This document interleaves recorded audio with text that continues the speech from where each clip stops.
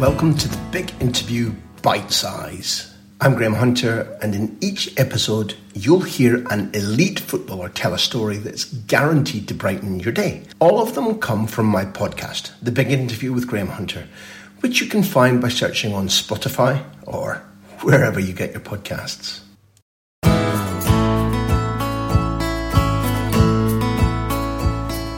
There's so much about that I remember, which I don't think there's anything else about 1985 I remember. My dad took me to the match with one of my brothers, Paul. So I've got three older brothers from my mum's first marriage, and then me from my dad's. So my next brother up, because I was from Chester.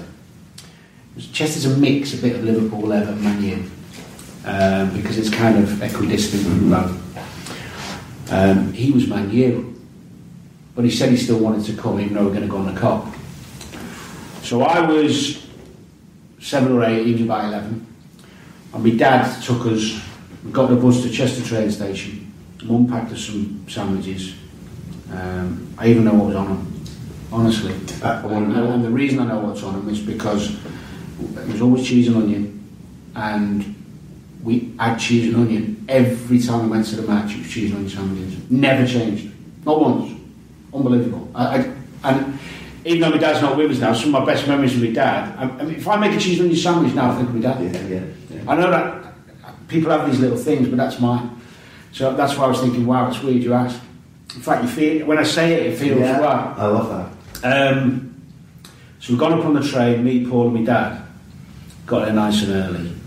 I think I seem to recall standing in a pub somewhere with my dad and a couple of quick pints, and standard. We walked round, and I didn't know what I was doing. Yeah. And so my dad had obviously worked it out. We were going in the boys' entrance, £1.80 to get in, and he was going round the other side, the adult bit. So the gates weren't open. That's how early we were. And I remember that because we were one of the first ones on the Cop. And I was like, wow, when you go in and it's like, take your breath away. Because the only ground I'd been to before was Sealand Road, the old Chester Stadium, which, with all due respect, anyway, not quite. A few guys from Blake and singing obscene songs, on the terraces. So we've got in with Dad. I was a bit panicky at first because you're separated. You're separated. When's he going to come around? Yeah, luckily I had my brother. How old's Paul? About 11. So, but he was all right. He was keeping me. He was a tough lad, and he wasn't scared of anything.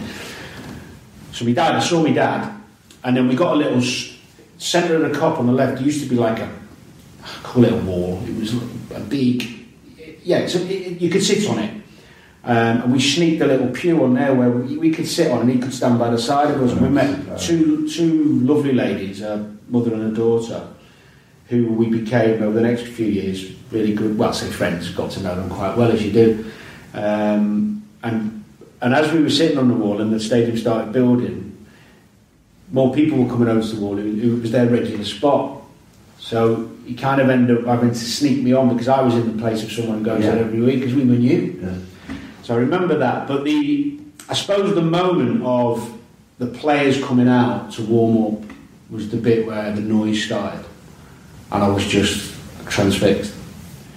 I mean, the game really, a bit anticlimactic. I would have loved to have listened to the roar of a goal, but I got that later, so it's not spoiled because I did have it at other games.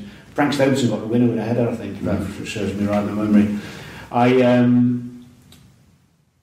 left that day desperately just wanting to go back. I had time and time again. It was one of the best days of my life. And actually, I said to my dad after the game, I'm going to play on that. I'm going to play on Anfield. That's good words. And you really said that to me? Yeah. And he said to me, "You will."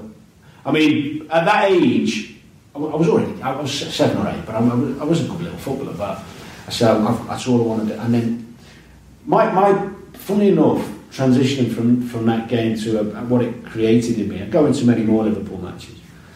But growing up, loving football and I was never thinking about it as a career. I just had one ambition, which was to play for Liverpool at Anfield. I didn't ever think about playing for England. Never crossed my mind. Yeah. I know people think I say that because I'm Liverpool and Liverpool got this thing about, we don't follow England and all. No, it was just Total focus. Yeah.